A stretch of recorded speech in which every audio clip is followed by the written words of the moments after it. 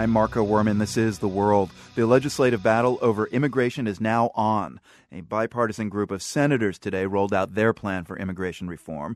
It includes a pathway to citizenship for many of the estimated 11 million undocumented immigrants in the U.S. It would also beef up border security and other measures intended to deter future illegal immigration. President Obama is expected to unveil his own reform plan tomorrow. This is the biggest push for an immigration overhaul in years, but the political challenges ahead in Washington are many, judging by the outcome of past reform battles. Here's more from The World's Jason Margolis. Here's the worst-kept secret on fruit and vegetable farms in Arizona and California. The existing workforce is approximately 70% illegal or undocumented or falsely documented workers. That's Tom Nassif, president of Western Growers, an association that represents fruit, vegetable, and nut farmers in Arizona and California. That 70% figure comes from university and think tank studies, along with W-2 forms with falsified Social Security numbers. Farmers insist that they check documents before hiring, but it's well known that phony papers are rampant on American farms. And it's a risky game. Workers with fraudulent papers can get deported.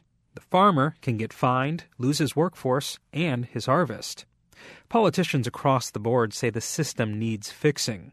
A bill in Congress called Ag Jobs has enjoyed bipartisan support. It offered a legal path to citizenship for undocumented agricultural workers and would have made it easier for growers to hire temporary immigrant workers. But that bill died, mostly because politicians couldn't reach a bigger compromise on the entire immigration problem. Tom Nassif says American agriculture just can't go on like this. When the legislature wants to act on a sticky issue, such as immigration reform, they can do it very quickly. Consider baseball. When teams exceeded their visa allotment, Congress quickly made things right in 2006. We have an adequate supply of outstanding baseball players in the United States. And so if anyone's taking jobs Americans would love to have, it's foreign baseball players. Nassif makes this point for effect, not because he wants foreign baseball players out of the country. Meanwhile, plenty of other interest groups want their own issues addressed as well. So-called dreamers, young people brought to the U.S. by their parents illegally, want a path to citizenship. And then there are high-tech companies that want visas for foreign engineers and scientists. Democrats and Republicans actually agree on key points about tech workers and agricultural visas. But as political scientist Mark Jones at Rice University in Houston points out, politics over who gives up what or who gets what in a massive immigration debate can kill smaller bills.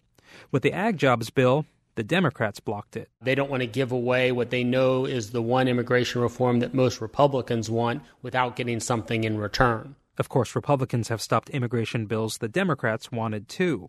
Frustrating for many, but some say avoiding the piecemeal approach to immigration reform can make political sense. Edward Alden is a senior fellow at the Council on Foreign Relations. It's a very tough tactical question, and it always has been.